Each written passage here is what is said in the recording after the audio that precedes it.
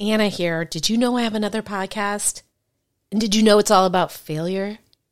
Well, at this point, you'd have to answer yes to both of those questions because I just told you. But my other show isn't just about failure. It's about failing your way to success. Yes, success. Because the most successful people are often just the people who've gotten up the most times after their failures. Don't believe me? Go download Fail Your Way to Success wherever you get your podcasts, or go to failyourway.com for more info. Now back to the show. Welcome to the after party. It's time to change. You're just getting started. You can teach an old dog new ways, and not just on Saturdays. Hi, it's Anna David bringing you After Party Pod, the podcast you know and love, or welcome. Oh my God, are you here for the first time? Holy crap, do not record podcasts when the World Cup is on. No, that cheering that you might have just heard, actually they were cheering for my podcast. It has nothing to do with soccer. Anyway, hi, this is the podcast all about addiction, recovery, mental illness, all the fun stuff. And I'm your host, Anna David. I also edit After Party Chat, the accompanying podcast, which is great. Obviously, I'm going to say that because I edit it, but it is great. Today's guest is so great. I'm going to stop using the word great. She actually deserves a better superlative. Her name is Stephanie Wilder Taylor, and you know her. She was a good get. She hosts with Lynette Carolla, for crying out loud, on the Carolla Network, ACE. You know, that's what they call it. And she is a best-selling author of many books, and she is a stand-up comedian, and she has her own television show, and she's everywhere all the time. And she is terribly well known for, she wrote these books that were basically about being a mom who partied. And she's got this acerbic wit, and she is one of those, I feel like she was one of the first, no, I don't feel like, she was one of the first mothers to put out there, hey, this ain't all perfect, you know, this is, you know, and she just didn't, you know who really, and then Kelly Oxford kind of followed her, copycat. Anyway, so she wrote these books, and they really promoted that lifestyle. And after she published 2 of them, she started to realize that maybe there might be a problem with her drinking. And so then she wrote a blog post about getting sober, and it kind of, suddenly the New York Times wrote about it, and she was all over the place. And I think that is incredibly effective for people who think it's all fun and games, and here's this woman who makes this all look so fun and so normal, and look how glamorous her life is. And then to see that, oh, God, these people cannot stop cheering for my podcast. To see that it's not all it's not all fun and games. I mean, sure, look, it's fun and games for some people, but not for alcoholics. Anyway, she has now been sober for a few years. We just completely hit it off. We had interacted years ago, but because of circumstances beyond both of our control, there was like a problem, and I always thought, oh, she probably doesn't like me very much, and there you go. But we get into all of that, so this is Cliff Notes, and I hope the sound is better. I've worked out some of the sound issues. Obviously, email me if you don't think they're really worked out. As always, we love your reviews on the iTunes. Great if you email me. Better, I want to say, if you, it's like an iTunes review is like emailing me, but you're also emailing all my potential listeners, okay? I'm not saying I don't love your emails. I love your emails. Okay, with that, I give you Stephanie Wilder Taylor. I first started taking drugs by chewing blocks of hash. Oh my God, I think my copy has like bloodstains on it from shooting up while reading it. Party animal. I hate to say that because that makes me sound Paris Hilton. I was on the, as I call it, the Autobahn to nowhere. I'm very lucky because would you have wanted to have a celebrity junkie for a dad?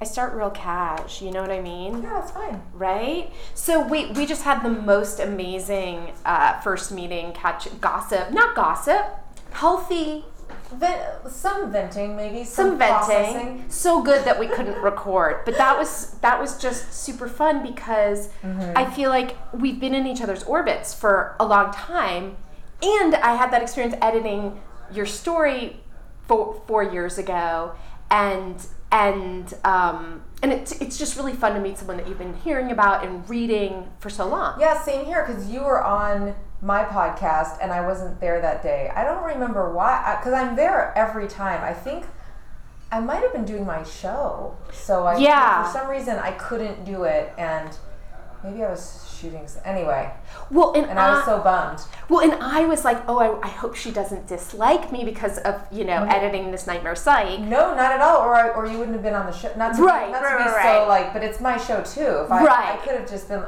There's plenty of people that I say no to. But and I was like, that's why she's not here. No, I love to make up stories in my head. I didn't want you to feel paranoid about it. I should have emailed you at the time and been like, I'm so sorry I wasn't there. No, I was good. I thought maybe you were just irritated at me. No. But I wasn't. It wasn't enough that I would have been like, oh, I'm not going to go to the podcast because she doesn't like me. As if I'm that important, in your world. I understand why you would think that, just because I think after I wrote the piece for you, I feel like our last communication, I think you said, look, this is just how this business is, or something. Right. And I don't know what else to tell you. And then we didn't really talk. Well, and especially because you were going to write some more for me. That I remember. Oh, right.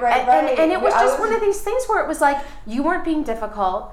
I was in this terrible position where I had to do what a superior was saying, even though I didn't agree with him. Yeah. And I was in that situation all the time with him. And that was one that stuck out as, oh, I'm so bummed I can't tell the truth and get out of this. Yeah. It wasn't even a huge deal. No, it wasn't. Fine. And I felt like you actually did have my back. I felt like I was just being very high maintenance, and that you were probably like, oh my god, enough of this girl. No. Let's write your story and move on. I can't be baby holding your hand the whole time. No, not at all. I was like, you know what? Maybe it was too soon. Maybe I shouldn't have, because I was being very honest. No, I know, and that was good. Story. And then I felt like, oh, I put in this, and what I'm referring to is that part of my story is that the last time I drank, I got pretty drunk at a play date and then drove home with my kids in the car. Right. And it was the thing that got me sober. Right. And it was my defining moment. I hate the word bottom sometimes, because people can have so many things we can do that we look back and go, God, I can't believe that didn't make me stop drinking. Right. So many worse things than what actually happened. Right. What I call it is I had a real moment of clarity where I saw exactly what was actually going on in my life, almost like I was above it looking down. I went to sleep that night drunk, and in the morning I woke up and I was like, wow. Right. What have I done? I mean, everybody was fine. That was the thing. I didn't get caught. And they didn't know, right? I mean... Well, my kids didn't know. They were young. They were but babies. Did your husband? My husband, yes. That's what happened is my husband greeted... Okay, the story is, I went to this woman's house who was a big drinker and a mom. Mm-hmm. And I went with another friend of mine. And she was like, you're going to love these people. They like to party. They get together and they have martinis on Friday nights. And you're gonna love these women. Mm-hmm. So... And I did. Right. I was like, well, these are my people. Right. And it was just like, I felt like it was old times, and I've always been somebody who missed my old life a bit of being not having kids and working in the business, and I wrote for TV, and I worked in offices with a lot of creative people and fun people, and no one had kids, and I felt like I'd been thrown into this life of suddenly I had children and lived in the suburbs, and my life was very different, and I resented it, a lot of it. I resented that I had to drive a minivan. Right. And I just couldn't wrap my mind around the fact that, what am I going to have to, listen to John Mayer music and just, Jack Johnson, and just what's happened? What's happened to me? What happened? Right. And I was having... And even... So then I had my first daughter and started having that adjustment period. Then I had twins. Yeah. Suddenly 3 kids. Yes, and I was very stressed out, and I felt angry a little bit, and I deserve to have some drinks. Yeah. And that was my thing. Yeah. I liked drinking before I had kids, and I liked it even more after I had kids. Because I was like, this is the thing that I have. Yeah. That I can escape and unwind and relax and have fun and tune into that old me. So I would do that, and obviously it already wasn't working that well. Right. In fact, I'd already tried to quit drinking. So my oldest was 4 and a half, when this play date thing happened. But when she was 2.5, before I got pregnant with the twins, I went to 12-step. Yeah, I went to meetings because I was like, I hadn't really hit that moment of clarity yet, but I didn't like where it was headed. Yeah. And my sister-in-law kind of called me on it. I wouldn't call it an intervention, but she was like, she was, every time I come over in the evening, you're checked out. You seem drunk. Right. And I was like, wow, she doesn't know. She doesn't understand. She doesn't have kids, right. you know. But it did bother me enough that I was like, maybe I could use something, figure this out. So I called a friend who was sober. She took me to a meeting. And I got a little caught up in it, as I tend to do, and I cried. And I was like, I don't want to be a drunk mom. Oh, you shared? I shared. Okay, wow. I mean, I'd been to 12-step meetings many times before with friends, supporting them. But this was the first time that I felt like, you know what, I do relate. Like, I do think I need this for that day. Yeah, and then I went a couple more times, and then I started to get the feeling that we get where you're like, you know what, I think I might have overreached Totally. This is a little ridiculous. Yeah. Like, I mean, pretty extreme. Yeah, pretty extreme. Yeah. Like, really? Forever? Just, right. I'm an alcoholic now? I don't think so. Right. That's... First of all, I'm stressed out and I'm a mom, so I think we can all understand why you'd need to drink. Right. Yeah. I'm stressed out. Yeah. And, hello, drinking's fun. Yeah. I think what I need to do is really, really figure out, I mean, for real this time, how to moderate. Yeah. Like, that's right, of course. the missing puzzle piece. Did you check out that program? No, but those people, that's so ridiculous. I know, it's so ridiculous. We need to talk about those people. Well, did you see that Time story this week? No. Okay, so on Sunday, there was a story by that Gabrielle Glaser is her name, and she wrote that book.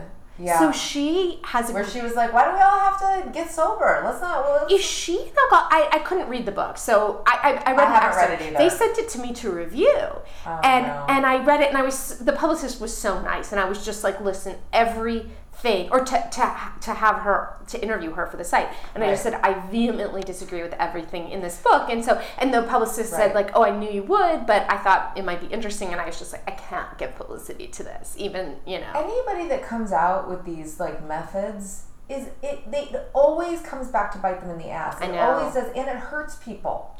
I know. I don't get the moderation. Well, as we all know, I think kill somebody. Right. I was on Dr. Drew's show with her. With the moderation management lady? Are you serious? Yeah. And let's talk about Dr. Drew for 1 second. Okay. So cute, right? I love him so much, but not like that. I don't look at him like that. I really don't see that. Have you been on his HLN show? Yeah, no, that's the one. Times, that's when I was on with Audrey. Yeah, not in a long time, and I'm sort of like ready to go back on Drew after listening.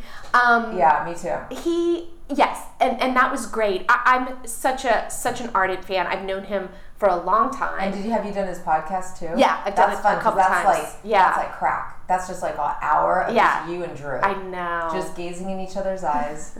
See, I don't have No, I know. that. Not like that. But I'm saying, you know what it is? It's the attention. when he pays attention to you, he pays attention to you. It's like a drug. Yes. Like he looks in your eyes and listens to everything you say. And he's there for you. He's so there. I mean, it's funny because the last time I was on... soft place to fall. Yes, such a soft place. The last time I was on, I was telling him that I'd been through this terrible time starting the company, and he was like, so genuinely, Anna, you should have called me. And it's sort of like, oh, okay, like, I'm feeling bad. I'm going to call Drew. Maybe he's got a big life. Yeah. I'm not going to call him. But people do. Yeah. A lot of narcissistic addicts. I just couldn't do that. I'm sure call him at 3 a.m. Oh, my God. But Drew, I'm feeling shaky. Right, and he picks up and talks to them. Comes to their house. So let's go for house a calls ride. with Dr. Drew. But that's the thing, and that's why I hated it so much when he was taking all that flack. Oh, I know. The guy just wants to help people. I know. I even told him that myself. I was like, that's ridiculous. That anybody celebrity rehab. Look, this is what's really going on. Yeah. So you're not making it worse. And you're mad trying to make it better. And these people are angry at addiction, and I do not blame them. And they're looking for a scapegoat. And so they're like, oh, it's Dr. Drew. I just heard my email. I gotta close it. Oh no, I'm gonna turn this off. And it's just so unfair, and it's terribly sad that those people died, but they were low bottom people who maybe lived longer for being on that show. I agree. I completely agree. And the show helped people. Maybe even their deaths helped other people see, like, this is serious. Yeah. You know, this isn't a joke, and it's not just a reality TV show. Like, these people did not live. Yeah. Because of their addiction. Yeah. Not because something Dr. Drew did. Yeah. Yeah. I know.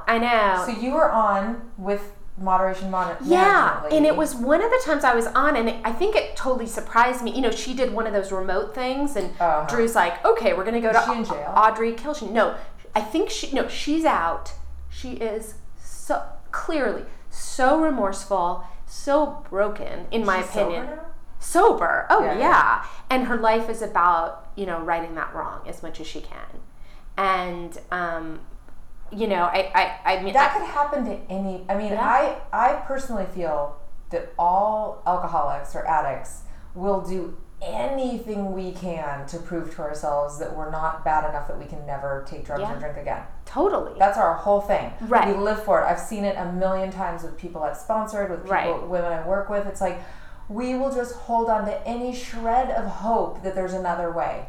And I was like that. Easier, softer way. So was I. I didn't get sober till I was 42 years old. Yeah, I mean... with many, many bad things happening. So good. Many bad... I'm sorry to just go superficial, but you and Lynette are, without a doubt, the hottest moms that exist. Thank you. You don't look dissimilar, either. I mean, you know what I mean? The brown hair. I mean, you guys I think we both used to have the big hair, big 80s hair. Yeah. We have this, we come from the same era. Yeah. I remember her being like, oh, I was a Bud Light girl. And I said to her, oh, I was an Amstel Light girl. I didn't get she meant she was an actual Bud Light girl. I thought she just meant she drank it. Either. Oh, you didn't know that? No. Oh, that's funny. But wait, we're off on a... About that she feels remorseful. And she's... And so, I mean, it did change my point of view about her. Oh, I don't have any... I'm not walking around going, oh my God, that woman's a horrible woman. But I think that Moderation Management is a horrible program. I know. I don't think that anybody that can moderate... Anybody that can moderate doesn't need a program to help them moderate. Right. They're moderating. Right, They don't need, they're not... And if you can't moderate, that's how you end up going like, oh my God, I think I need help. Yeah. So by the time you've reached out for help, as they say about, you know, our program, it's the last house on the block. You know, right. It's pretty much your last resort. Nobody wants to, whether it's rehab or whether it's women for sobriety, whatever it is, there's shame involved. And you've tried like, everything. Oh my God, I have to use the A word on myself. I'm an alcoholic. You've tried everything. Yeah. So when I see people go like, I'm an alcoholic, but you know what? I think I can moderate. Well, no, you can't. Right. You can't. You've already proven that to yourself. Now, we've all been there. It's not a judgment. It's more like, I don't think there needs to be a program to help you moderate. That's such a good point. I had never actually thought about that. If you could moderate, you wouldn't need a program. And the same with harm reduction. I need to go down on record as saying I really disagree with that, because I think it's another thing that just gives people this hope. Look, if you're going to do harm reduction, then that's what you're going to do. Then just do it. You don't even need to start talking about how great harm reduction is. No, I know. I do feel like there are people, when it's like junkies who can get on pot and there's no hope for sobriety. But the problem with that is that you don't know when there's no hope for sobriety. I've seen people on their 18th trip to rehab get sober. Yeah. So 17 Look at rehabs. Bob Forrest. Yeah. Look what his life would be if he was like, oh, I'm just going to do harm management. Right. I'm just going to be a methadone But guy. doesn't he not I think he's into harm. I mean, for other people. I think that's his whole thing. Oh, really? I don't know. I know that he's not a strict 12-step guy. I interviewed him for the Sizemore book. Oh, you did? Yeah, he was the world's hardest person to get a hold of. Did you see his documentary? I loved it so much. So good. I know. I love that filmmaker. She's so cool. Oh, I don't know her. But, yeah. I loved that documentary. It was so good. And I waited for years for it to come out. Do you remember? They kept talking about it. Yeah. You could see like the trailer, and you could see the picture of what it was good, and then it wasn't out though for so long. See, she sent it to me. She's a friend of a friend, and I did a story on her for The Fix, so I got to see it. I watched it online, which never would I bother to do that, and it was so compelling that I did. And the music was so good. Yeah, his music is good, from Bicycle Thief and But I loved the Dr. Bolognese. Drew stuff when they had him from being high on Love Lines. Yeah. That was so cool. Yeah. Because I feel like people have this picture of sober people as so pious. Right. You know, it's hard to imagine most people that are sober, they think, oh, they're just like big book thumpers, or they're just Right. going to be lecturing me about, and it's like they forget that the only reason like Right. somebody like me is helping somebody like you Right. is because I was a huge fuck up. Right. I was a mess. Right. Like, you know what I mean? And, well, it's this misconception that we're judging, and especially if they're alcoholic and they're narcissistic, and they think what we're thinking about is how bad they are. Right. And it's never like that. Right. I don't know if you've ever run into people who used to be sober and aren't. You know, Yes, I have. and they're just like, I'm not, and they Yeah. think you're just, do nothing but tell people they're not sober, and usually it's like, I don't care. Have you ever had to buy something at the grocery store, like for somebody else or for a party, and you like? You I have to buy my husband beer. No, it's just yeah, so funny it's because I horrible. do get wrapped up in my Yeah. head of like, what if I run into Oh, somebody? I wouldn't do it. And they're like, oh, Yeah. hi, oh, Yeah. looking. Right, you can't see me right now, but I'm pretending to look down in the Yeah. in my cart, and Yeah. going like giving you the sad clown. Like, Because oh. nobody would believe you that that's your husband. I know. Nobody. Except for I have other friends who have the same thing. Like, especially Right. if you're married Yeah, and your yeah. husband's normal, it's Yeah. like you're gonna run into a situation where you gotta pick up a 6-pack of beer. I mean, I guess I don't Right. have to. I could say no, and I Right. don't do it all the time. But it's like, Right. well, I'm not gonna do it because I'm worried about what other people think. Right. I'm not Right. concerned I'm gonna drink it. Although I will tell you that my husband fractured a couple ribs, Mm-hmm. and so I've been sober over 5 years. He fractured a couple ribs and had to get a prescription for Norco. Oh, yeah. Norco? Yeah, never took it. I don't know, but just the whole idea of it, it's like it's such a good reminder of what an addict I am. Like, if I ever think, which I do sometimes, like maybe I'm not really an alcoholic. Right. All I have to do is know my own body's reaction to knowing that a narcotic exists in my house, to remind myself, like, I'm not good. Were you crazy? Were you thinking about it? No, it just bothers me. Just the whole idea that it's there. I've had, like, I've looked at it. I picked it up. I looked at it. Oh, he had 20. I've thought about, what if I took one? What would happen? Like, and then I realized, even if I took one, I couldn't enjoy it because I would have to do it when no one's around. Like, Well, he and- couldn't be around. If he caught me, I'd be screwed. Right. So I'd have to take it and then go to bed. Right. And then, like, lay in bed and go, ooh, I'm really high. Oh, now I'm asleep. Well, and not to mention the head full of AA and the body full of. Well, of course. Then know? I'd have to lose all my time, too. Well, and it So- wouldn't be fun because your head would be tripping out. Right. I'd be going, oh my God, I can't believe I did this to myself. Can I undo this? Yeah. Could I go puke it up? Would it Right. still count as a slip? Like, all Right. that. So I'm not going to do it, but I can't believe how many thoughts I've had about where it would go. I've had to think through my husband's medication. Right. That's sad. You know, I last year had to take. I had a sciatica and I couldn't walk for months on end, and it was the most horrible thing. And we tried everything and every kind of I'm not gonna judge shot. Yeah, no, and I talked about it Yeah. in program, and it finally got to the point where I had to take morphine. And the thing that sucks is that I was in so much pain at that point. My friend had to carry me into the doctor's office. Pain management is so crazy. The doctor wouldn't prescribe me because I'd made the mistake of telling him I was sober, so he assumed I was like trying to scam drugs off of him. Right. So I went to this horrible pain management clinic, and the guy talked for so long, and it was like, I'm in so much pain, I've got to go lie down. And then I was so out of it by the end of he wasn't even a doctor. And after an hour and a half, I walked out of there with a prescription for morphine, and I was like, oh, wait, I probably should have gotten something not as strong. Anyway, the pain was so bad that I could feel it through the morphine. I've had sciatica when I was pregnant, and it was the worst thing ever. Horrible. God. Yeah, it turns out I have a bulging disc and a disintegrated disc and all this stuff, but it's okay now. And Did you have to have surgery? No. Steroids got rid of it. Eventually, the right steroids. But so I took the morphine for 2 weeks. At first, I had it. I was like, oh my God, this is being high. And then the second week, I was so depressed. I was like suicidal ideation. And so that was a very interesting thing. That is my system. I used to take, opiates. Right. That is where my system is. Yeah. Within 1 week, I don't want to live. And so it took like whatever away. And then I kept it. So I stopped taking it and I kept it thinking like, oh, the pain might come back. And I kept it for a long time. I never thought about it. And then I flushed it one day. I was like, this is dumb. This is dumb to have morphine in the house. Anyway, so that was my experience. I mean, I think probably if I was prescribed it, it would be different. Yeah. Because I would have to take it, and then I'd have to take it as prescribed, and it would bother me. I'm sure it would inflame. Yeah. I would have the same reaction as you. But I think it's more the fact that it's not my drugs, that it's somebody else's, that makes it more tempting in like a recreational. Yeah. You know what I mean?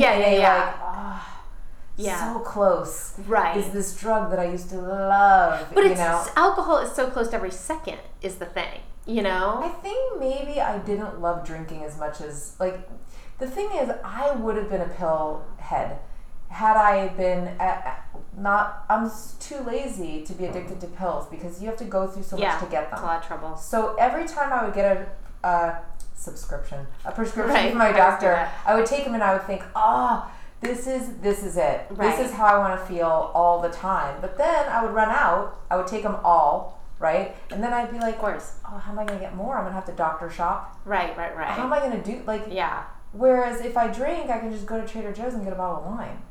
Yeah. So much easier lifestyle. Now, True. the wine didn't make me feel as good as the pills. Right. And I never really liked pot. So pot would be either. easy to get, but I hate being high. It makes me anxious and paranoid. Same. So I was like, what? I mean, I love being high on pills. It's like I like... And after I've taken it for a couple days, it's not fun anymore. Yeah. It's only the first couple times you take it, if you haven't taken it in a while, is such an amazing feeling. Oh, I know. I'm not trying to trigger anybody. No, but it's like true. Remembering that I have the glamorizing of that first feeling. But I always know, and I would know if so let's say I start ordering them from Canada. Right. Now I have to pay a lot of money for the pills. They're going to come in a package. Mm-hmm. I'm going to be asked what they are. I'm going to have to screen the mail. I'm going to have, like a lot is going to be involved. Yeah. And how am I going to explain that charge? Like, Yeah. what are you ordering from Canada? Yeah. Like, You could be like feminine things I can't talk about. So I could never be a pill addict. Yeah, I'll just tell you, I would drive to Mexico. It was so crazy. I don't know that exists anymore. My friend's like, we just go to a pharmacia and they gave you a sheet. I mean, I'm talking, poster board size, not that big. And it was just pills. It was crazy. Wow. Yeah. I only did it once, but I got a big supply. But the thing is, I could take opiates back then and it would work for a long time. You know what I mean? Yeah. I could keep doing it and I...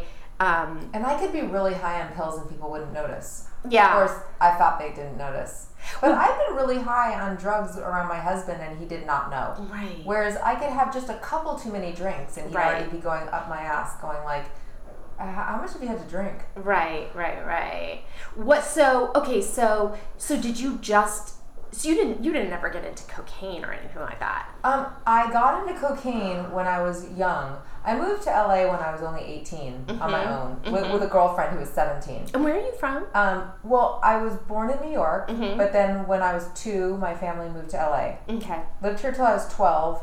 Then my mom had remarried and wanted to have like a more normal life, so we moved to Spokane, Washington when I started junior high. Okay. Then we moved to Springfield, Massachusetts for a couple of years of high school, and then as soon as I graduated high school, I moved back to LA, where I felt like was home for me and had more creative pursuits. I didn't go to college. I skipped that whole... I thought I would later. I thought I was deferring it, but I just never ended up doing it. And you started waiting tables and doing comedy? Is that... I started waiting table, like my first job, this is a little bit crazy. I forgot to tell you this. My very first job, like a week into living in LA, was in this building. What? Doing telemarketing. Yes. What? 7083? I lived on El Cerrito Place, was my very first apartment in LA. Wow. We're on El Cerrito Place. Yeah, basically. we are. So, like a half a block up was my apartment building. Okay. Which is no longer there. It's a different apartment building now. And then I found in the paper, like the classifieds, a telemarketing job. I didn't really know what it was, and it was in this building. Wow.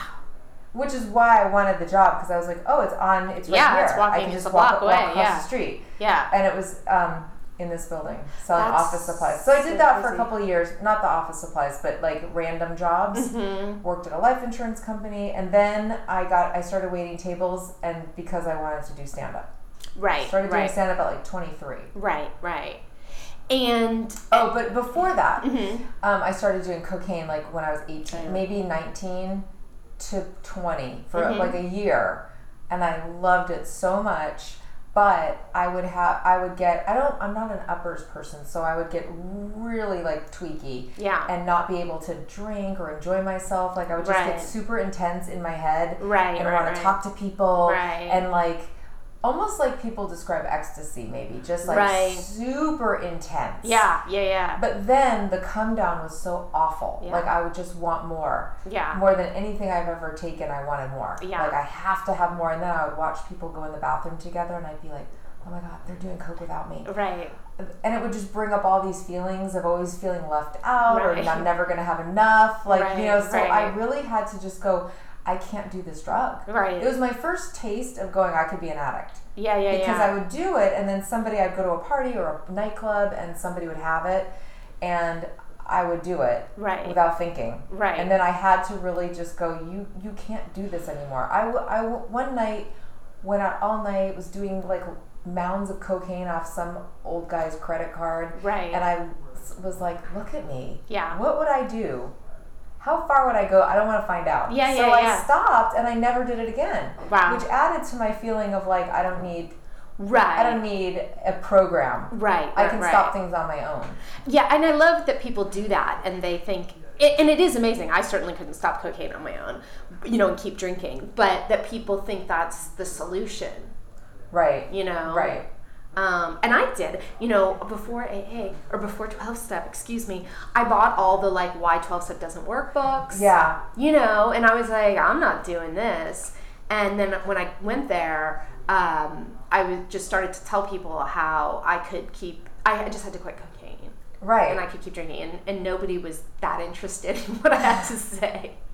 Well, because it's such a typical, every time I'm dealing with somebody, they will tell me all the other things in their life. I have one person I'm working with right now who's like, it's not the drinking, it's my marriage. Right. That's what's the actual problem. Right. When that works out, for however it works out, then I won't need to drink as much. Right. And I totally get that. Right. Because I thought it was having kids.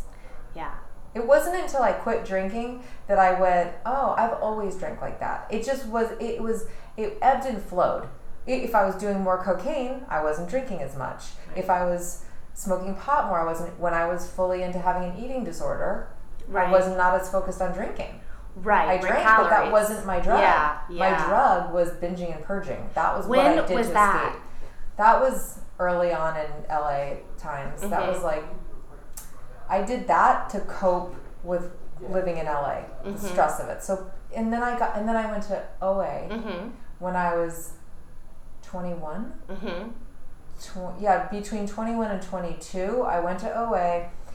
I don't know if it really worked. I look back in old journals I kept, and I think back and think I wasn't doing the deal. Right. I didn't have a sponsor, but I read these old journals, and I was like, I need to find God, and God's gonna. And then I went on a Caribbean vacation. I won a trip on Hollywood Squares. Oh my God! That's amazing. I went to Jamaica. I seriously had a spiritual experience. I've been trying to stop the bulimia, and I've been in therapy and going to OA. And then I went to Jamaica, and I laid on this raft, and I was like, the world is so much bigger than what's inside my head. I can't even explain it. It wasn't like God spoke to me. It was like, what am I doing? I'm making myself miserable. Like, there's so much out here. It doesn't always, not everything has to be about this control. Wow. And I let go, and I didn't do it again. Wow. That behavior. Yeah. I had food issues, and I dealt with those, and I still remained in therapy. Right. And I did work. Right. You know what I mean? But that behavior, which was the crux of my problem, I stopped doing. Yeah, I mean, what an ideal place to have a spiritual awakening on a raft in Jamaica. I know. You know? It's so weird, those moments. But nothing ever took away the drinking, I should say. Well, really? So weren't you worried about calories? No, I mean, nothing ever. I never just could quit drinking on my own. Yeah. Like Yeah. every time I would have a bad experience with, every time some other the behavior stopped and the drinking got more, Right. or I would just get hammered at a party and sleep with a random guy, Right. or be so hungover I needed to go to the emergency room the next day. How many times did that happen? Well, the thing is, I would tell myself, because I also get migraines. Oh, right. So right. the hangover would cause a migraine. Right. So, and there was nothing, I couldn't get rid of them. You know what I Right. mean? So I would end up at the ER. Right. Because I was throwing up and having. Oh, that's So horrible. it was hard to know if I was really going to the Yeah. ER for a migraine or for a hangover. Did they ask you if you drank or no? Sometimes I would say, yeah, I had a few drinks. Right. And yeah. nobody really cared that much. Yeah. So I don't know, probably over my lifetime, maybe 5 times. Mm-hmm. It's not nothing. It's not. No. I get migraines too. And I always feel like I need to go to the hospital. But then I'm like, how would I get there? And like, what, Yeah. and really? And Yeah. I'm just going to be in this pain there while waiting. Right. Here's a good story of that. So I had to go to this blogging conference. Mm-hmm. This is when, so I'd already had a book out called Sippy Cups Are Not for Chardonnay, Right. which had alcohol in the title. Yeah, of and it was all course. about being Yeah. a ballsy mom who likes to drink and Right. drink on. Okay? Crazy, yes. I was doing a book signing for this book in San Francisco at a conference. And I got so drunk. It was a Saturday night, and we had drink tickets. People were giving me their drink tickets. I was getting my drink on. I got really drunk, as I tend to do in any situation where it's an open bar or where I'm just like, I have no off switch. As you know, most alcoholics Right. feel. But I also just can get really drunk in those situations. You know, sometimes I can control it if I'm not supposed to get drunk. Right. But once I'm at this point where I'm feeling good, then I just want to keep feeling course, good, and then I yeah. get drunk no matter, and I don't think I'm drunk. Right. And then I have really embarrassing conversations with people. Right. So I was drinking. The next morning, I don't remember the end of the night. I don't remember how I got back to my hotel room. Right. Now I had a book signing. The whole reason I was there, Right. my company had paid for the trip, had paid for everything, had sent the books. The right? publishing company. The publishing company Right. had paid for my entry fee to the blogging conference. They paid for my hotel room. They paid for my transportation, and they had all the books sent there. Right. It was my first book, too. Right. You know. Right. And highly unusual for a publishing house to do that. Well, the book was already doing well because I'd Right. gotten on the Today Show. Right. So they were behind me at this Right, point. right. But there was pressure. I mean, it was like, Right. and anyway, long story short, I wake up, I'm so hungover, I can't move. Like, I wake up and I puke. And my head feels like there's a knife in it. And I'm like, what am I going to do? Like, my book signing was, say, maybe at 11 or 10:30, maybe at 11. And now it's, 6 o'clock in the morning, and I'm so sick. And I'm Right. like, what am I going to do? And I'm thinking, if I can't, I'm not going to be able to do the book signing. Not like this. Right. So then I go, I call the front desk, and I'm like, is there like a doctor in Right. the hotel? Right. No.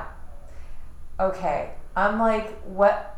Because I have Imitrex, but for some reason, maybe I didn't have the prescription with me. I'm like, maybe I could I don't know, but I ended up having to get a cab. Worst, this was not my bottom, by the way. Right. I get a cab. I have to have the cab driver pull over so I can puke. More than once. Right. I go to the hospital, and they won't give me, narcotics. Right. Because the guy's like, well, I'm going to give you magnesium, and I'm going to rehydrate your system. And so I had to lay there in a hospital going, I did this to myself. Right. Right. Worst hangover ever. Right. I'm laying in a hospital with an IV, trying to hurry the fuck up so I can go to my book signing. Right. It was so embarrassing, Right. Right. Not enough to make me stop drinking. And you did Enough it. to make me go, I'm never going to drink again. Right. Until the next week. Right. Never going to drink again when I have a book signing the next day in Right. San Francisco. Right. So you did it? You got through the signing? And And you I- didn't, yeah. Yeah, Wow. no, I was better by the time I was not feeling well, but I Right. was not throwing up, and the headache was muted enough to get through the book signing. Okay, and so when did you start writing? Well, I've written for TV shows from the time I was in my 20s. I got a job on a game show in my 20s, writing funny questions for a dating show. And then I did that for a few years, and then I got married. Okay, so I did that for 10, maybe a little bit longer. Then I got the last show I got pregnant right afterwards. I got married and I got pregnant. And then I had a baby, and then I was like, oh my God, I can't go to work at one of these shows because it's like a 10, 12-hour day plus a commute. So I'm going to have to hire a nanny for my kid to work on a crappy show. Right.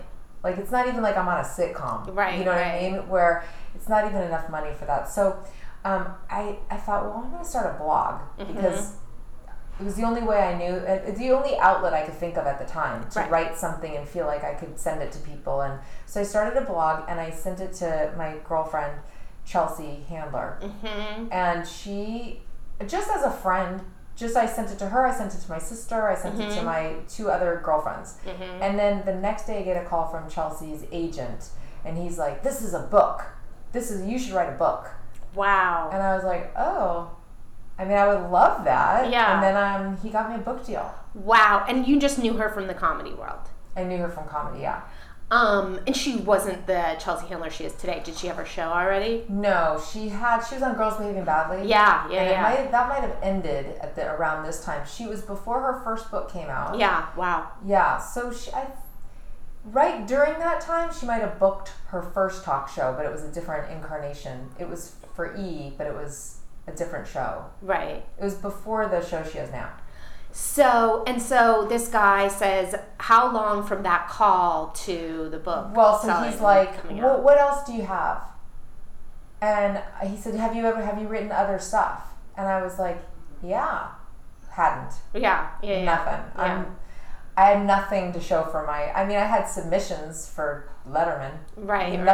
Nothing that was a long form, anything like that would go in a book. Yeah. I'd literally written one blog post. Right. It was a funny blog post. Jesus. I'm not gonna lie. Okay. It was funny. I'd had a couple glasses of wine, and I just written this screed of like, I hate this mom life. Like, I just refuse to be somebody who goes to Target every day and puts on blue eyeshadow and cuts, bangs. Right.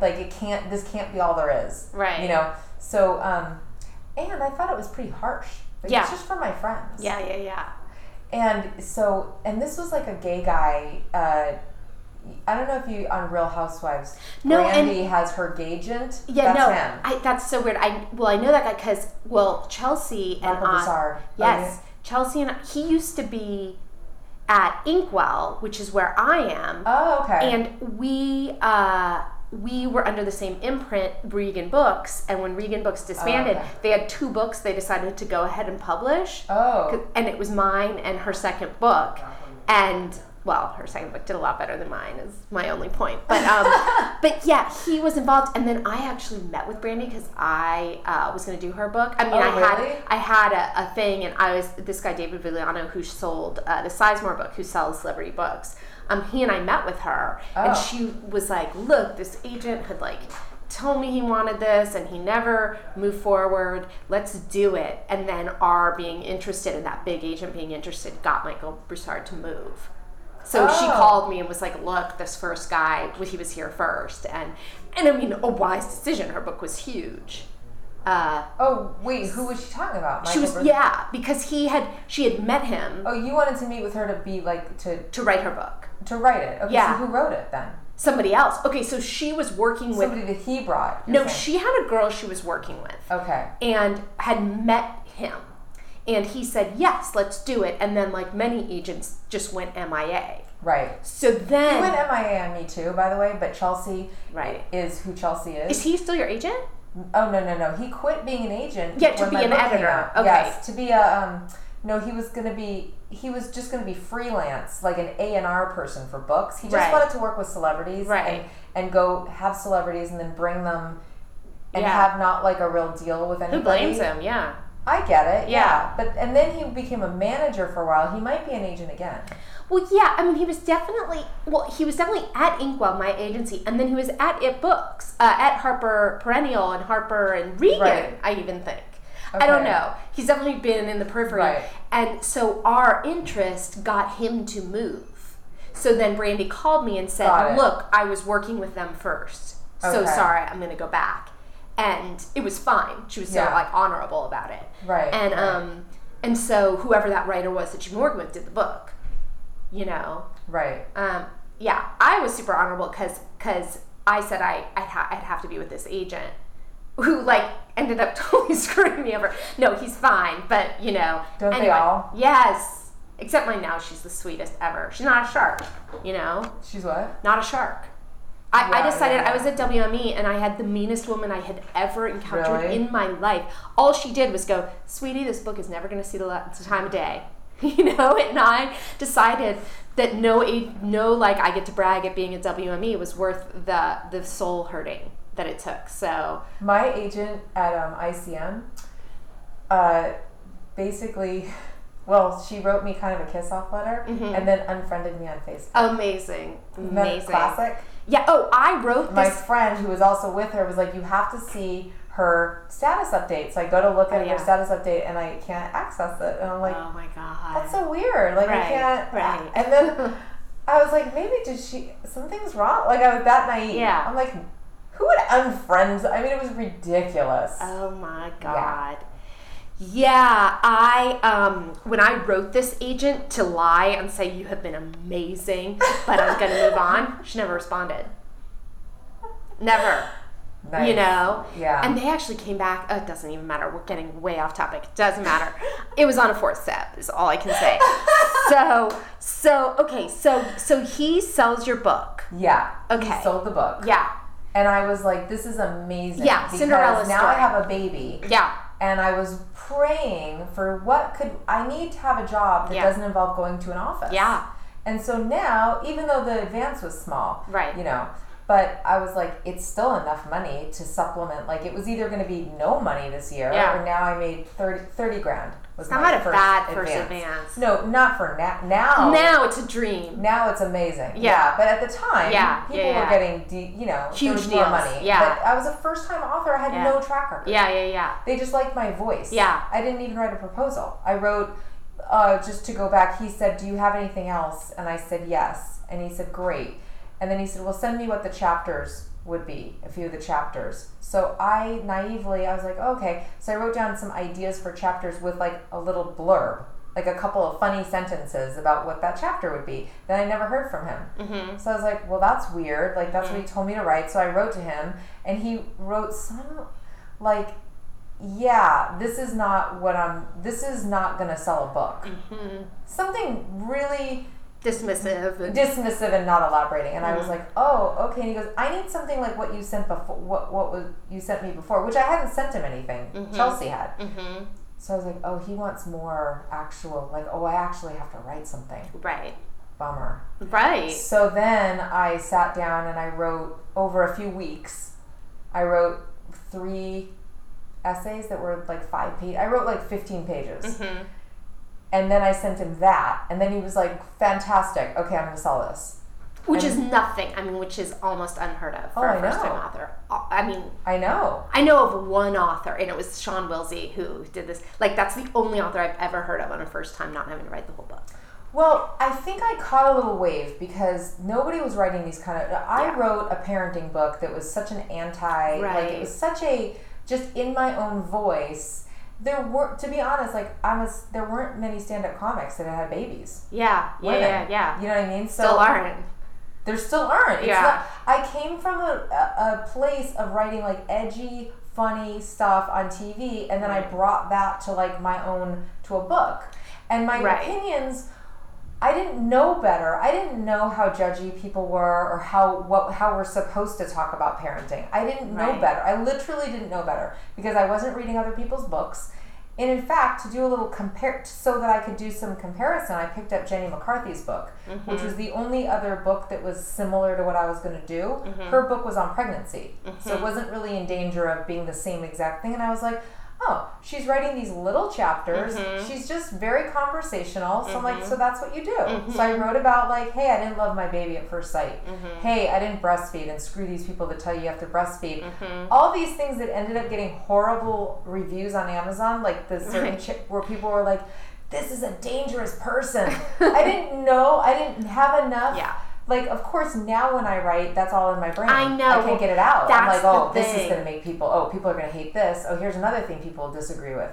That's the horrible thing about writing today, because I look back on my first book with such nostalgia and I was a better writer of books because I didn't have think I was better any of then, that too. in my head. Yeah. And it was fun. Yeah. You know, and once you know how nasty those people can be, I don't know, it never left me. Yeah. I constantly go, oh, that's not likable. Yeah. Oh, I gotta be more likable. Yeah. Oh, well, I want to say that, but that sounds kind of judgy. Yeah. How can I pull it back a little bit? Yeah. Whereas when I wrote Sippy Cups, I was not trying to pull it back for anyone. I was on a mission to like go screw these people and screw these people and screw those people, and I connected with people accidentally. Yeah. Because nobody thought I was talking about them. Right. You know, all the judgy things I would say, people are like, I know, aren't people like that? Yeah, Not that's me, hilarious. but other people are like that. Yeah. So it was fun. We all got to like be in on this joke together. But now Right. I'm trying so hard. The people that didn't like the book were the people that were like, how she's talking to me. Right. She's telling me, how dare you say don't make your own baby food? Screw you. I'm a mom who cares about my kids. Yeah. Of course I'm going to make my own baby food. Right. The self-righteous Yeah, parenting, yeah. you know, Yeah. which is a thing. But I feel like for all writers, I have to work at getting that voice out of my head, or I get stuck. I just sit there and I can't write. And I have to go read Anne Lamott's Bird by Bird over and over. And like, Yeah. I mean, my problem, and it's sort of like what you were saying, is I can't read books on writing because they make me think it's too hard. You know, even though I've done it. Yeah. But her book is not. Yeah, I is tried. Not really on writing. I know, but I still couldn't do it for some reason. Her book helps me. I read it at the gym. Mm-hmm. I get and it helps me to just go. She basically says, just stop worrying about everything. Just sit down and write 300 words. Yeah. Yeah. And that helps me. It's just go, okay, I don't have to write the whole book today. Yeah. Well, you know what helped me with that was because I had always been like, I'm going to write a book. And I never did. And then once I was a few years sober, I thought, you know, the same thought, I can't write a book. And then I was like, well, but I could write, 3 pages a day. And it was this one day at a time thing until you get to the halfway point, and then it's fun. Now, how did you sell your first book? I had a Cinderella story too, but not as Cinderella as yours, which is that I wrote it over however long, maybe 9 months, and then literally the week I finished, I got 2 random emails from 2 different agents who had read, because I've been doing so much magazine stuff, and they said, you're funny, you're good, let me know if you ever have a book. And I emailed them both back and said, I literally do have a book. And then I chose the woman, and she sold it right away. Wow. Yeah. And then it all went to hell when Regan Books fell apart. But so that was your first company. yeah. So, but it was amazing, and I just thought, like everybody thinks on their first book, like, this is it. Well, first of all, I'll never be sad again. Right. Sold a book. Of course. You're a published author now. I made it. Have you ever heard of a published author that has a day of sadness? Yeah. No, you're done. You've hit your dream. Well, and also then, I think that movie Down with Love, I don't know if you ever saw it, with Renee Zellweger and Ewan McGregor. Anyway, she's a writer, and she's like the toast of the town, and she and her agent go around and just like have the greatest time. And so I was just like, oh, that will be my life. And I didn't listen to anybody who said, oh, books. Or what about Sex and the City? Well, yeah. When Carrie has her book and she's on the cover of on buses. Yeah, Didn't that just bug you? Yeah, but I don't think I had done mine yet. I can't remember being irritated by that, but I was like, that's not how. Nobody has huge book parties for you. Nobody. I think they used to. Before we got into it. Oh. I think. Even for people's first book? Yeah, maybe not. I mean, maybe most only on books TV. don't do well. I know. So if book companies do a party for every author's book? Yeah, they're wasting a lot of money.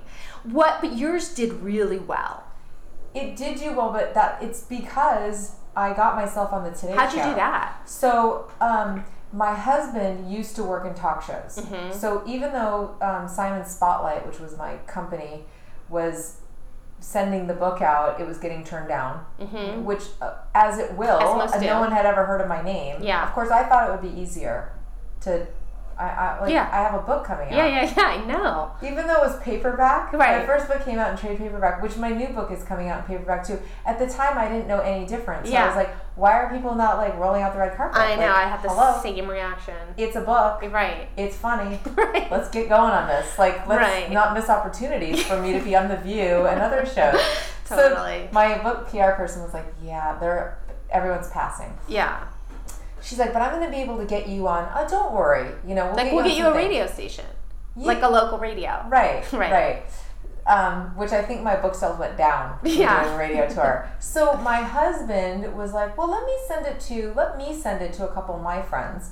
Some of his, you know how dudes are. They have old friends. They might not have seen their friend in 10 years. Yeah, and they're not mad that you haven't talked to them in 10 years. No, they don't get mad. Yeah. They're just like, hey, good to hear from you. Oh, you want something? All right, let me see if I can hook you up. Yeah.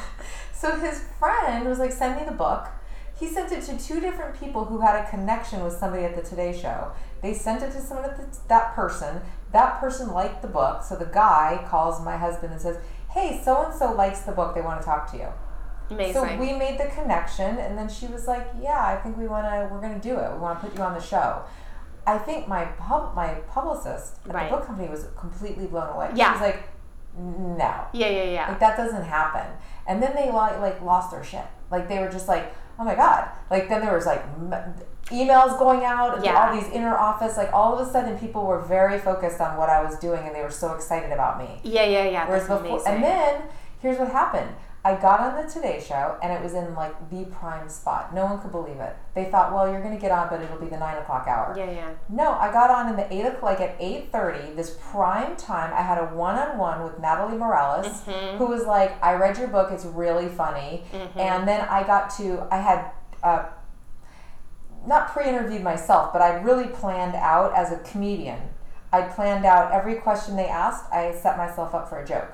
Great. So like they said, okay, these are the questions we're gonna ask. I was like, okay, I took a line out of the book and put it into the conversation. Amazing. So I had a great segment and I was super nervous, but I had a stand-up background. Yeah. So I didn't come off as nervous. Yeah. I came off as conversational.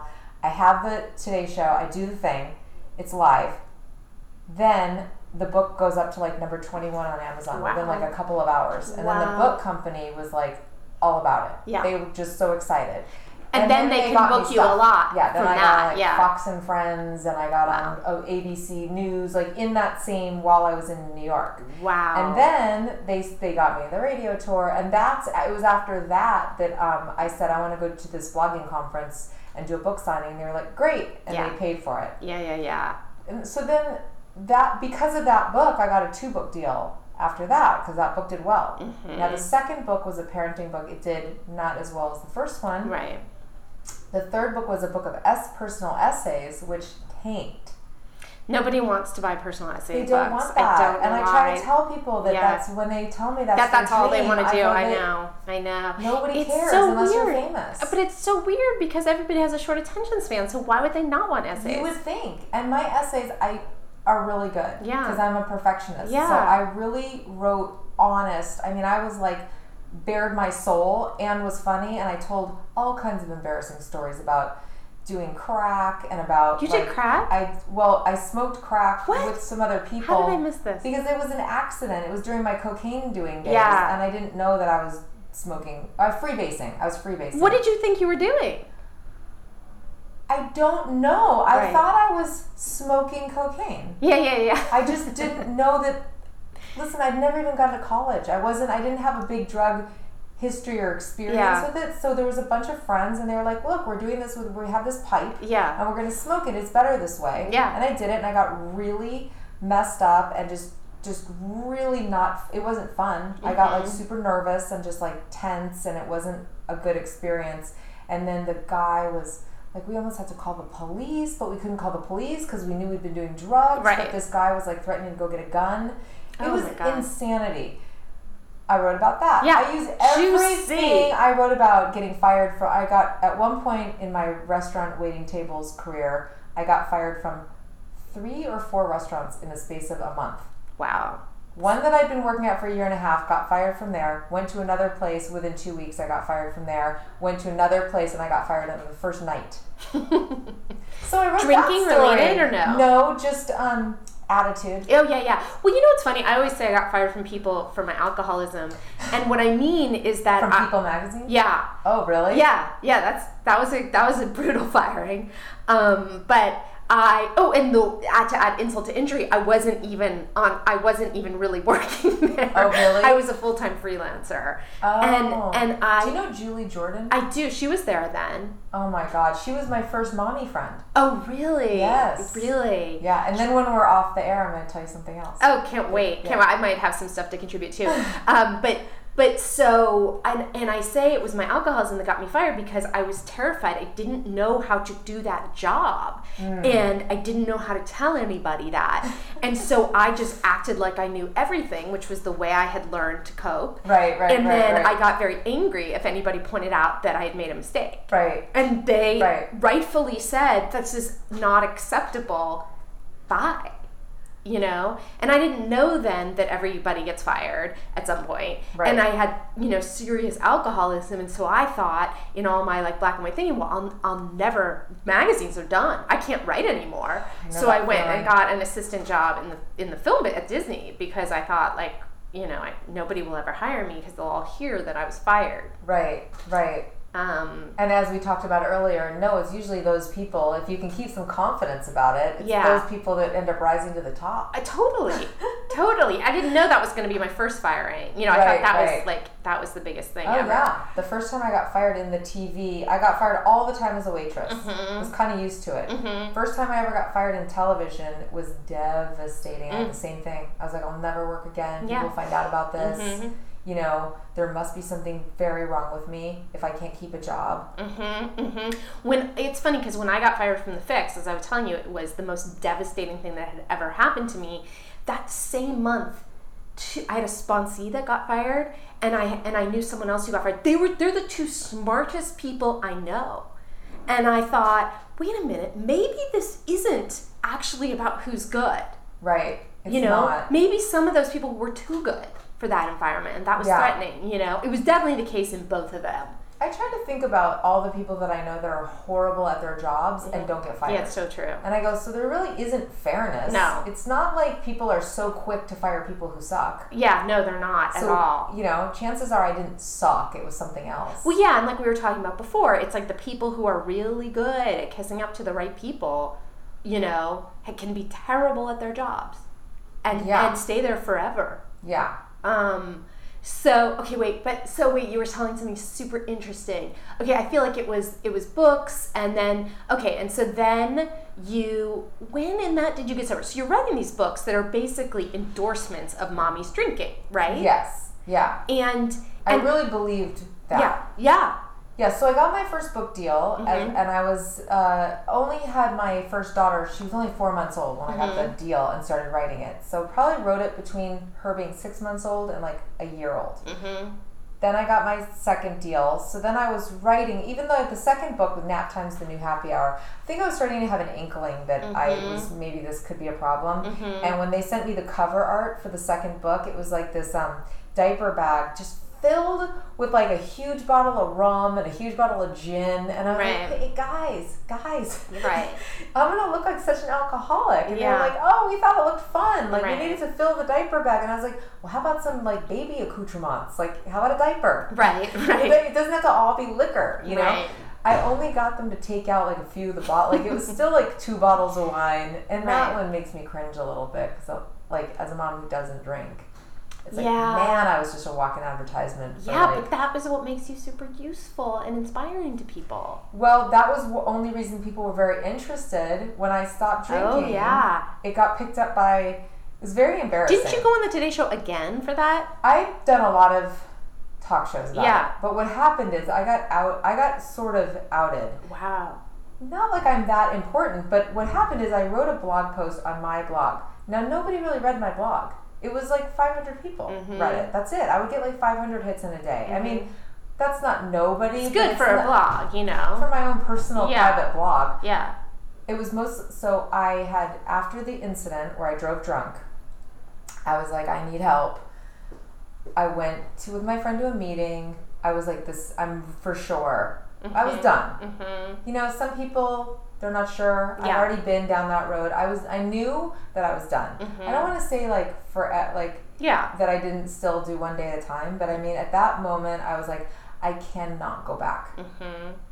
This is, if I do, I'm choosing drinking over having a husband, over my kids, over a happy life. Yeah. You know. So I really knew that that's what I was doing. I went to AA. 12 steps, and then I wrote a blog post about it. Okay, and then meanwhile, I'm like 8 days sober at this point, like a week. But I felt like I wanted to write about it I didn't write like, my name's Stephanie and I'm an alcoholic. I just wrote, listen, this is where I've been drinking at night, like more than a few glasses of wine. I'm checking out every night. It's not good. I have a problem, and I'm outing myself right now. I have a problem, and I quit on Friday. Now this must have been like maybe Monday, maybe Tuesday or Wednesday or whatever. And then all these people were writing me on the blog and going, "Oh my God, that's like me too," Right. and like I struck a chord with people. Well, somehow the blogging, the columnist for the New York Times. Do you remember Lisa Belkin? Yeah, and the name. And Motherload was the New York Times Right. parenting column. I didn't know this. She wrote a story on me. That was her. I can't believe she didn't contact you. She didn't contact me.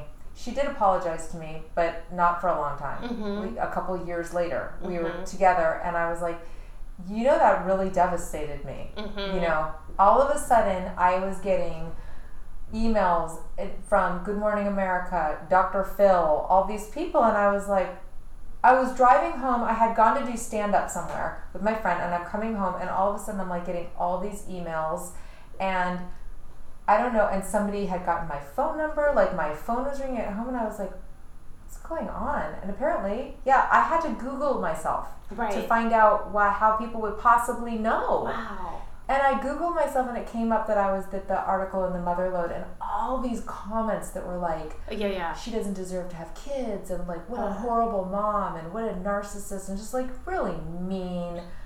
I'd been sober like 10 days That's horrible. That's at that point. crazy. So I returned these emails, and I was like, no, I'm not coming on any TV shows and talking about anything. I barely 2 weeks sober. And then I just like worked on myself, and I ignored that for a while. And then my book agent said, this woman from the New York Times wants to do a story on you. And it's not going to be exploitive. I've been sober like 4 months. Because she wants to do a story on you, and just the fact that you wrote these books about drinking and that you've gotten sober. And she doesn't want it to be a mean or like expose. She's a columnist. And so I read something else that she'd written, and I was like, pretty good. And so I agreed to it. And my book people were like, look, it might be nice to get like, because now it's been written, you haven't had any control over it. It might be nice to tell your story. Yeah. You don't have to know anything. So I did this story with her. It was great. And it was on the front page of the style section, of the Sunday style section of the New York Times. And then that is when I started getting asked to, then I did Dr. Oz. And I just tried to keep it to just my story. It had nothing to teach anybody. It was like, this is what happened to me. And the reason why I would agree to do it is because so many women would write to me afterwards, moms, and go, I think I drink too much. What should I do? I think I have the same problem. I see myself in your story. And I just felt like, wow, this is helping women see that they're not alone. Yeah. You know, because until now, just the way we think about alcoholics. Yeah. And especially moms, it's so taboo. I know. And it's so good that people are seeing that. And I mean, and who knows about those nasty people, their own denial. You know, why do you get so angry if this has nothing to do with you? Right. It's like those anti-program people. It's like most of them tried the program and they didn't like it, or it didn't work. Right. Or why are they so angry? Right. You know? How about that woman? Remember the woman that wrote, like, was one of the main people that Gail or whatever was Gabrielle was in cahoots with? The woman who was like, all AA is people that are trying to like prey on women. Oh, I don't know her name. I mean, I've definitely seen that. The story that I'm talking about. I think it was so. This one woman who wrote a book about how horrible AA is because it's all men trying to like, because women get raped all the time. Yeah. And it's like, what? I mean, in what universe are you just getting raped at an AA meeting? Like, you know what I mean? Like, I understand that yes, women are vulnerable, and you have to be careful of that. You have to be careful of that anywhere. Absolutely. Like, and you shouldn't just go home with some guy you met at a meeting because he's like, hey, I want to talk to you about drinking. And the steps, No, I find that so strange. And I mean, it's usually people who don't know anything. Even people who write good books that talk about the program and go to a couple meetings, it's like, it's one of those things, I assume it's like Fight Club. It's like, unless you're doing it, you cannot understand it. Right. So it's and then if you're doing it, you're not supposed to talk about it. Right. So those things prey into people's fears, because I'm a person who's very anti-cult. Yeah. And my main worry was like, I don't want a bunch of people just talking in slogans and trying to get me to like obey a bunch of rules that are like weird, and obviously it's nothing like that, but that's what I was very afraid it was going to be. Yeah. It's a bunch of people that were like Stepford like in their love of, of terrible cliches and terrible lives. Right. That's what I thought too. And it's a little culty, except for there's no money involved, which really is what is the difference. I mean, for something to be a cult, somebody has to be a leader and they have to be profiting.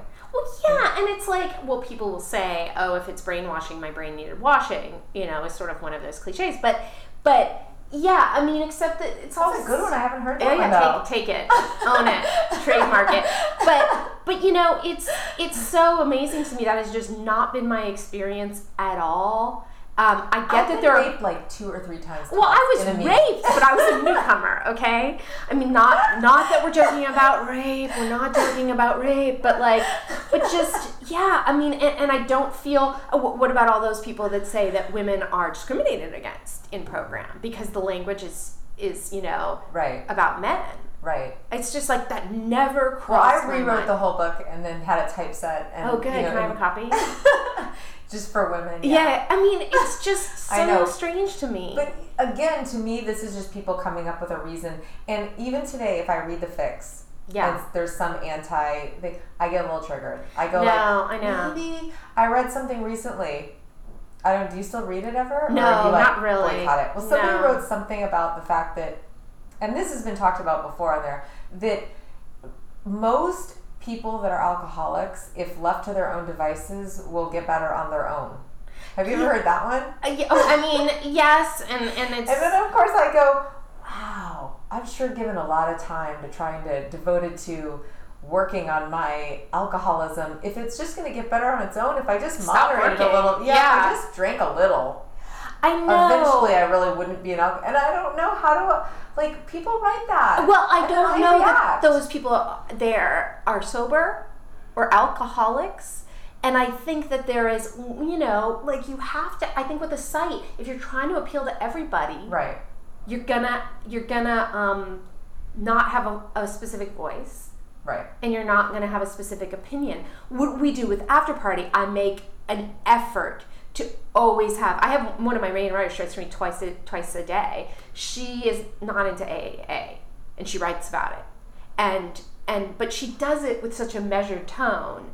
And she was in it for a long time. Stay sober. No, obviously. All we do is judge people who are not in the program and don't do what we say. I love that you have my same sense of humor. Yeah. Everything I've said, no matter how dry, you've just... I know. You know I was joking. I love that. Well, of course. That's rare, though. You know that's rare, right? It is. I mean, I knew we were simpatico before. And I just felt like... and people have suggested you for this podcast for a long time. Oh. And... I was like, oh no, she doesn't like me. Like I can't ask her. So it was just that you reached that Facebook question, and 2 seconds later I was like, oh my god, will you do my podcast? I know, and then I was so thrilled. I told my husband, I was like, oh, I thought she was irritated with me, but she's not. Yeah, no, I mean, never. Which would have been cleared up had I been at my own podcast, which I'm sorry about. No, that was fine. No, I was relieved. I was relieved because I was like, she doesn't like me. Thank God I don't have to deal with this right now. You know what I mean? Right. Alcoholics are fun with what we come up with in our heads. Right, yeah. This has been such a delight. I feel like we're coming towards the end. It's way longer than I normally go because it's so fun. I know, it's really fun. Is there anything else that you want to say? Well, I don't know. Oh, I want to say that if anybody's listening that's a mom, that I started this group. It was a Yahoo. What happened is really quickly, on my blog, I started doing this Don't Get Drunk Friday, where I would have different ones of my friends tell their story. Different moms tell a story, or dads sometimes. And then people would comment so much that I was like, these people need a place to go talk to each other because that's not on my blog where they're just going, hey, anonymous who wrote at 3:32 p.m. I agree. So I started this Yahoo group called the Booze Free Brigade. Okay. And that it can be found, I don't know, if you Google Booze Free Brigade, it's like a health.b, I don't know. Do you have to be a mom? You don't have to be a mom, but it's yeah, no, you definitely don't have to be a mom, and you don't even have to be a dad. You could be a guy too. We have all kinds, but it's mostly women. So yeah, you don't have to be a mom. It was more like women, but anyway, and then that branched off into a Facebook group that we have too, and from that Facebook group became another podcast called the Bubble Hour. Like all this variety. That's what the Bubble Hour is. Yeah, that came out of the Booze Free Brigade. Okay. Some people started the Bubble Hour. Okay. Which is, the bubble is what people refer to as their like protection against drinking that night. So whether it's like your TV shows and your sparkling water and your what's getting your bubble. Like get your stuff around I you. assumed it was the bubble, like that, you know, that you're in a bubble because you are in denial about. No. It's how do we create our bubble so we're protected against drinking. Like our friends, we make our phone calls, we text, we have whatever. I haven't been on that podcast, nor have I, to be honest, have I listened to it ever. But it's just stemmed out of this whole, like, there's a community out there. So if people are looking for some support, there's, besides your website and this podcast, there's, you know, just this is, the Yahoo group is just a message board. But so that you can go, you know, hook up with some like-minded people. Do it. I know there are moms who listen, and women and men, you know, because they write me. And gay men. Gay men. Whatever. Yeah. Whatever you're doing. You know, if you're drinking, you're welcome there. Oh my God, so much fun. Thank you again. Really fun. Thank you for having me. Super. Wasn't she great? Didn't you love her and want to be her best friend? Well, maybe you can be. Follow her on social media. Listen to her podcast, Her Crying Out Loud. And if you're new to me, thank you for listening. See you next time.